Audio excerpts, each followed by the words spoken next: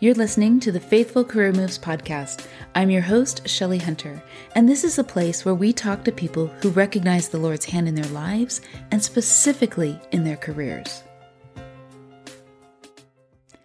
Thank you for joining me on Season 2 of the Faithful Career Moves podcast.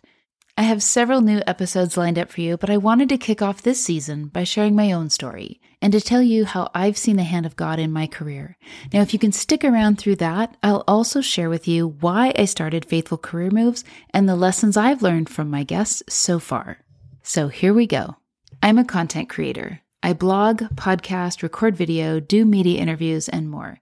My kids will say that I post cringe for a living because no teenager wants to see their mom on YouTube. And it's true, most of what I do is pretty amateur. I don't consider myself a writer, though I've written over 400 blog posts. I wouldn't call myself a photographer, but I do shoot almost all of the photos for my blog.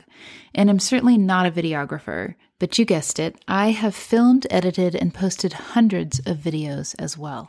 In isolation, nothing I create is all that exceptional, but the combination of all the content I produce is what makes me pretty good at what I do.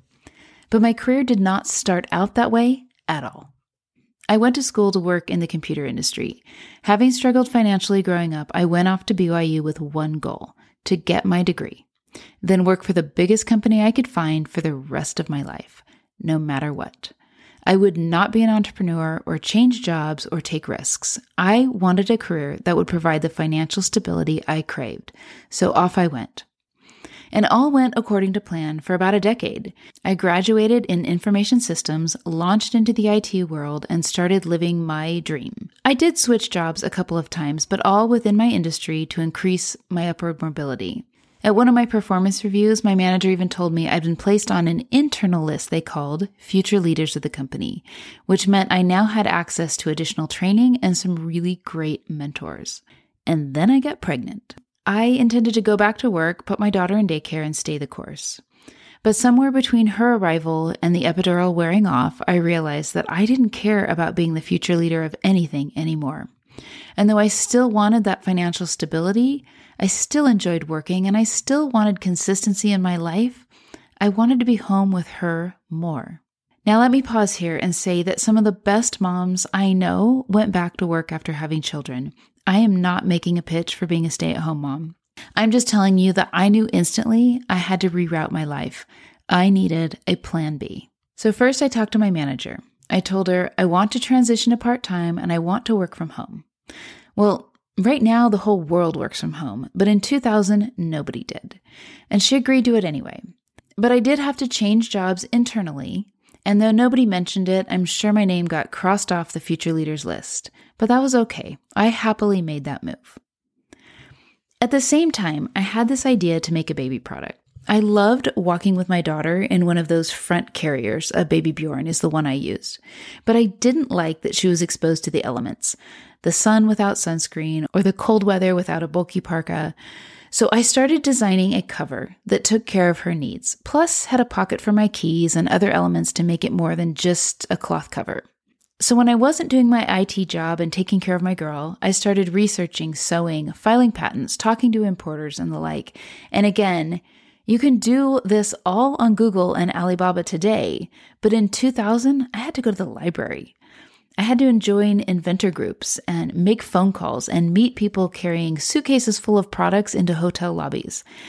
I was pouring a ton of time and thousands of dollars into patents, photography, and websites and more. Mind you, this crazy scheme was my plan B for the girl who wanted a traditional job with total stability and no risks. Well, now it's 2002 and I'm about to deliver my second child, and here comes a semi-truck driving down Everett Place in Danville, California, dropping off a pallet full of covers. And here's where the story gets real, because I have a product to sell and a website to sell it on, and only then do I realize that I am in way over my head. Knowing what I know now and the benefit of today's technology, I would have created an Instagram account and started creating content on how to protect your baby while you're out and about. I know exactly how I would market that product today and get visitors to the website and sell my product online. But I didn't understand content marketing back then. It was hardly even a thing, and social media didn't exist. So I had to go to stores and try and sell these covers. And at this point now, I have a toddler and a newborn, making it very difficult to shower, much less become a traveling salesperson. Well, long story short, I eventually got a licensing deal with a major juvenile products company, giving the story an excellent outcome on paper. Few people can say that they have invented, patented, and licensed a product, but in reality, I just didn't make any money. So that decision to be home with my kids drove me exactly to the one place I vowed never to be, struggling financially, driving a van that could break down at any moment, juggling the house payment and grocery bills and diapers. And I knew that I could go back to work at any time and get the salary and benefits I had held on a pedestal throughout my young adult years.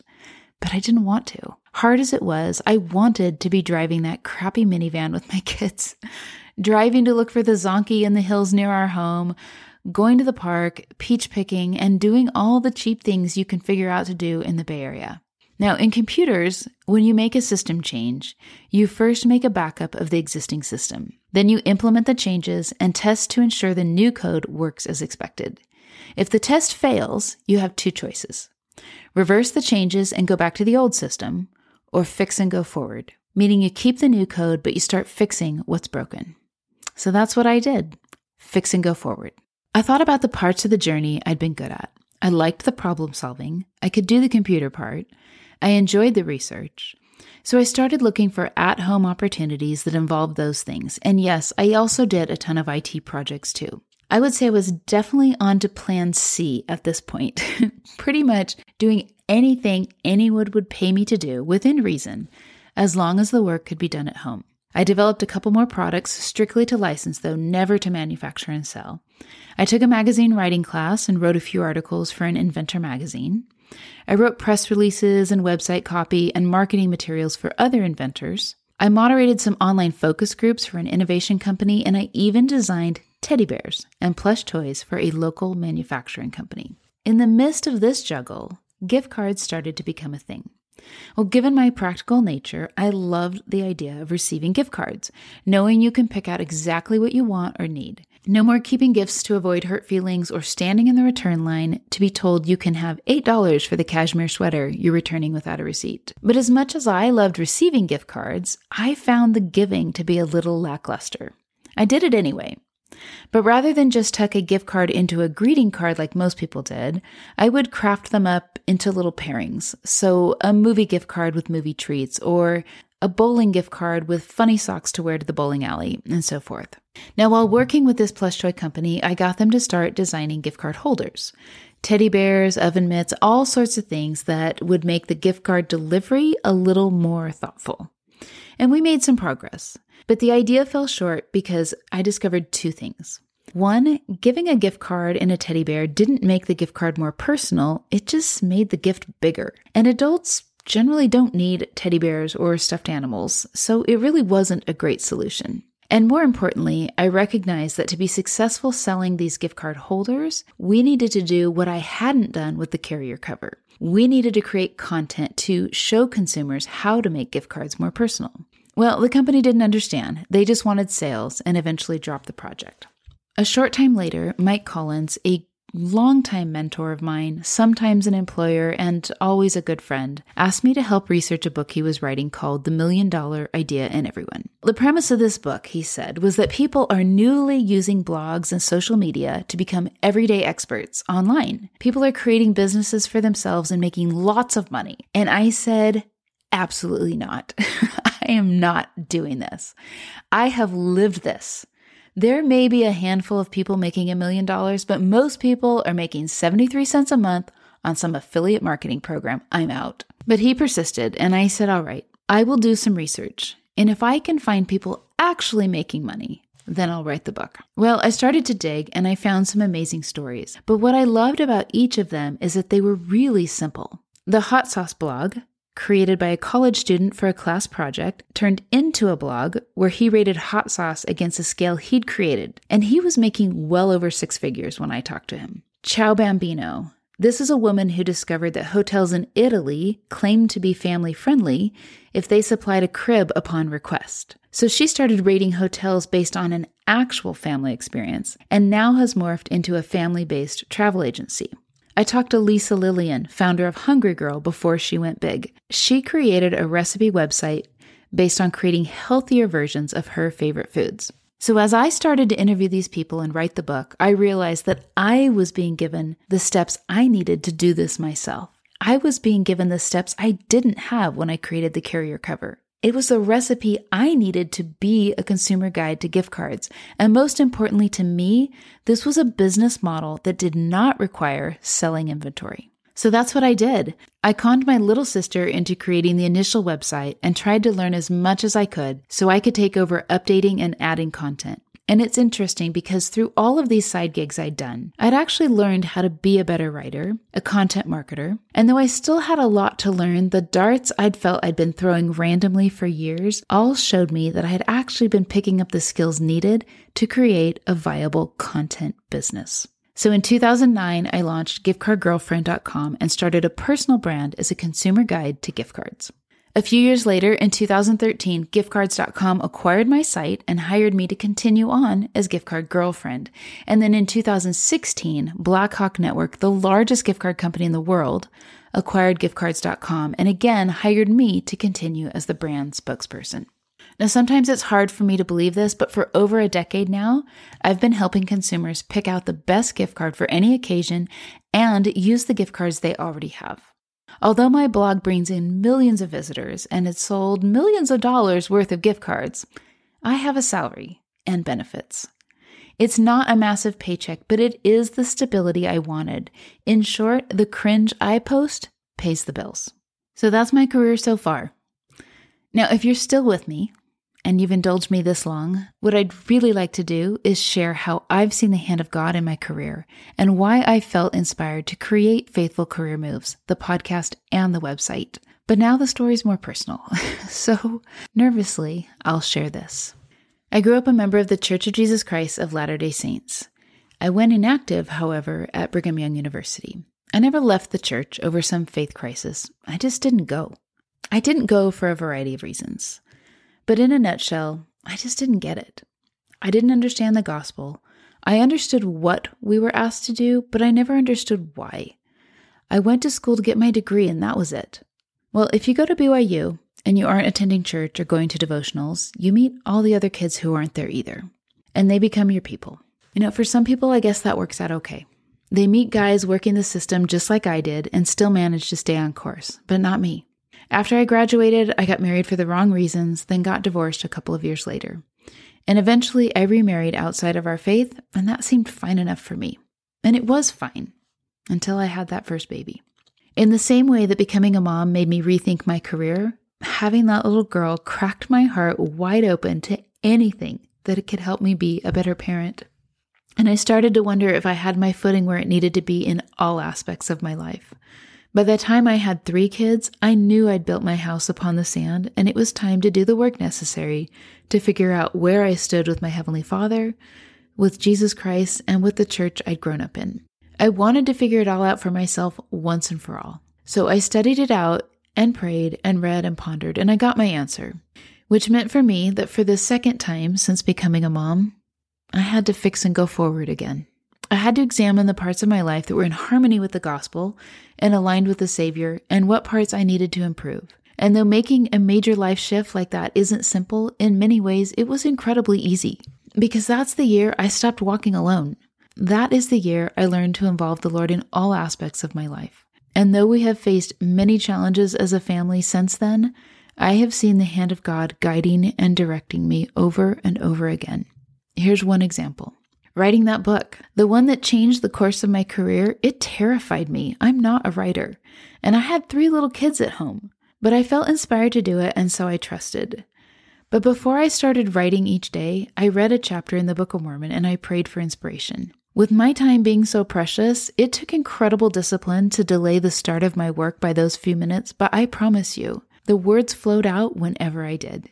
And other aspects of my life got more efficient. During that time, a dear friend would often reach out to me and ask if she could take my littlest when she knew my other two were doing something, giving me even more time. And instead of wasting time on ideas that would never materialize, I got inspiration for others that did net rewards. Instead of taking side jobs with toxic people, I got opportunities to work with people who helped me grow. By partnering with God in all things, including my career, I saw that He cared about all of it.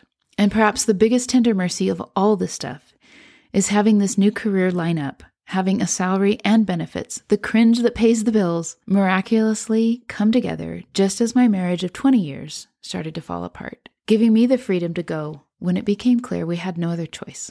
I see the hand of God now in all aspects of my life, and especially in my career, because this isn't just a side gig anymore. This career I have is my livelihood.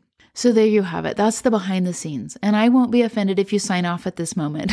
But if you'll indulge me for just a few minutes longer, I want to share with you why I created the Faithful Career Moves website, my goals for this podcast, and what I've learned so far.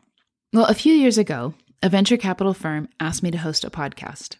If you're not familiar with venture capital, an overly simple explanation is that wealthy individuals invest in startup companies that they believe have the potential to go public or be sold for a substantial amount of money. Now, many startups fail, but those that succeed are often highly innovative, producing staggering returns. Now, on that podcast, I interviewed both the investors in and the founders of venture-backed businesses. All of the people I spoke to are truly remarkable with incredible stories. But as inspiring as those stories are, for me, the journeys were just too aspirational. While it's cool to learn how someone is growing microbrains in a lab to create personalized medications, or developing a smartphone that can smell, or totally disrupting the hair salon industry, most people I know need help learning how to become self-reliant like I did. Most people I know are just looking to pay their mortgage. Most people I talk to will never have $1 million idea. They just need a good job, or a job they love, or a little extra money to cover the kids' college expenses. I know because many of them have come to me over the years and asked, how have you done this? How did you go back to work? Can you help me find a job? So while I'm interviewing these incredible people for this venture capital podcast, I'm thinking of the remarkable people I know who are doing less shocking, but more ordinary things to support their families. These people are no less inspiring, having created something or persevered through challenges or applied their talents in a unique way, but the what and the how is something others can actually learn from and emulate. For example, the stay-at-home mom who started a youth performance company in her garage. The realtor who dug her family out of a devastating financial pit, the landscape designer who followed the church's self-reliance program to start a business, and the geologist who fought against the way it had always been to be both a mom and a scientist. And the list goes on. And I thought, these are the stories I want to tell, both because they're real and incredible, and also because they create roadmaps for others to follow. There's no way you could listen to a podcast about the invention of a spectrometer and get to work. But you can absolutely get inspired by a woman who went back to get her master's degree after 15 years as a stay-at-home mom, because that's something you can do as well. You can listen to the woman who created an improv company and start thinking about what things you might teach people. And I started to think if I could share those stories, I could more broadly help people who are struggling in today's economy to make ends meet. And having been a public spokesperson for over a decade, one who has to remain incredibly politically correct, I also wanted a place where I could speak openly about how true inspiration has played a role in my life and in others. I wanted a place to share my faith. So I created Faithful Career Moves to provide a faith-based resource for people who need to go back to work or up-level their careers or leave a job they don't love, all knowing that they don't have to make these moves alone. We have heavenly parents who care deeply about our ability to provide for our earthly families, because here's the nugget. Here's the most important thing I've learned so far. I started this podcast to provide multiple examples of how faithful people have partnered with God in turning their passions and interests into jobs they love, because I know we've each been given the ability to do so. I started this site thinking of jobs and careers. Jobs we sometimes do to pay the bills, and careers are hopefully something you love doing, something that taps into your unique talents and interests, something that feels a little less like work simply because you're good at it. But when I talked to Jeffrey Thompson in episode 6, he reminded me that there's a third thing, a calling, something you feel you were born to do, something that connects so deeply to your spirit that you can't not do it. It sits at the intersection of your passion, purpose, and place. And the reason it's so important to find that calling is because when we do, we are able to use our influence to serve others. Linda Evans in episode 4 said almost the same thing. She said, "We need to have a firm grasp on our self-worth and knowledge of our divine potential. Otherwise, we won't have the confidence to go out and serve others. Bettering ourselves is not selfish or self-centered. It's gaining a foundation for ourselves so we can lend a hand." And Cami Bruschke in the first episode quoted Mark Twain when she said, "The two most important days in your life are the day you were born and the day you find out why." This she applied to her new career as a senior consultant working on mental health and wellness issues at one of the largest healthcare organizations in the country. And you can believe she is serving others. That aha moment shouldn't have come as a surprise to me. Of course, a loving Heavenly Father wants us to learn and grow to become our best selves. But I guess I had my head so buried in the day-to-day of my own life and kids and bills and career recovery that I hadn't put the most important piece together until I virtually sat across from these great teachers. It just hadn't occurred to me that once we become proficient and support our families, we are in such a much better position to help others. So as we go into 2021 and season 2 of this podcast, I hope you'll see that God has a plan for each and every one of us. If you partner with Him in the process and give Him your humble offering of time, talent, and tithes, He can prove you now herewith. And He will pour out a blessing that there shall not be room enough to receive it. I know it because I've experienced it myself. And if you don't feel like you're in a place to do that, either you don't believe the Lord has a plan for you, or you don't think He cares about your career, or you just haven't seen it all come together yet, well, maybe this is the year you need to step back, evaluate your goals, and make the life changes you need to fix and go forward. Thank you for listening to the Faithful Career Moves podcast. It's my hope that listening to this episode will inspire you to think more broadly about how your career and your spiritual journey intersect. If you like that idea, then please share this podcast on social media, leave a review on Apple Podcasts or wherever you listen to podcasts, or leave a comment on the website. Doing so will help others find this content as well.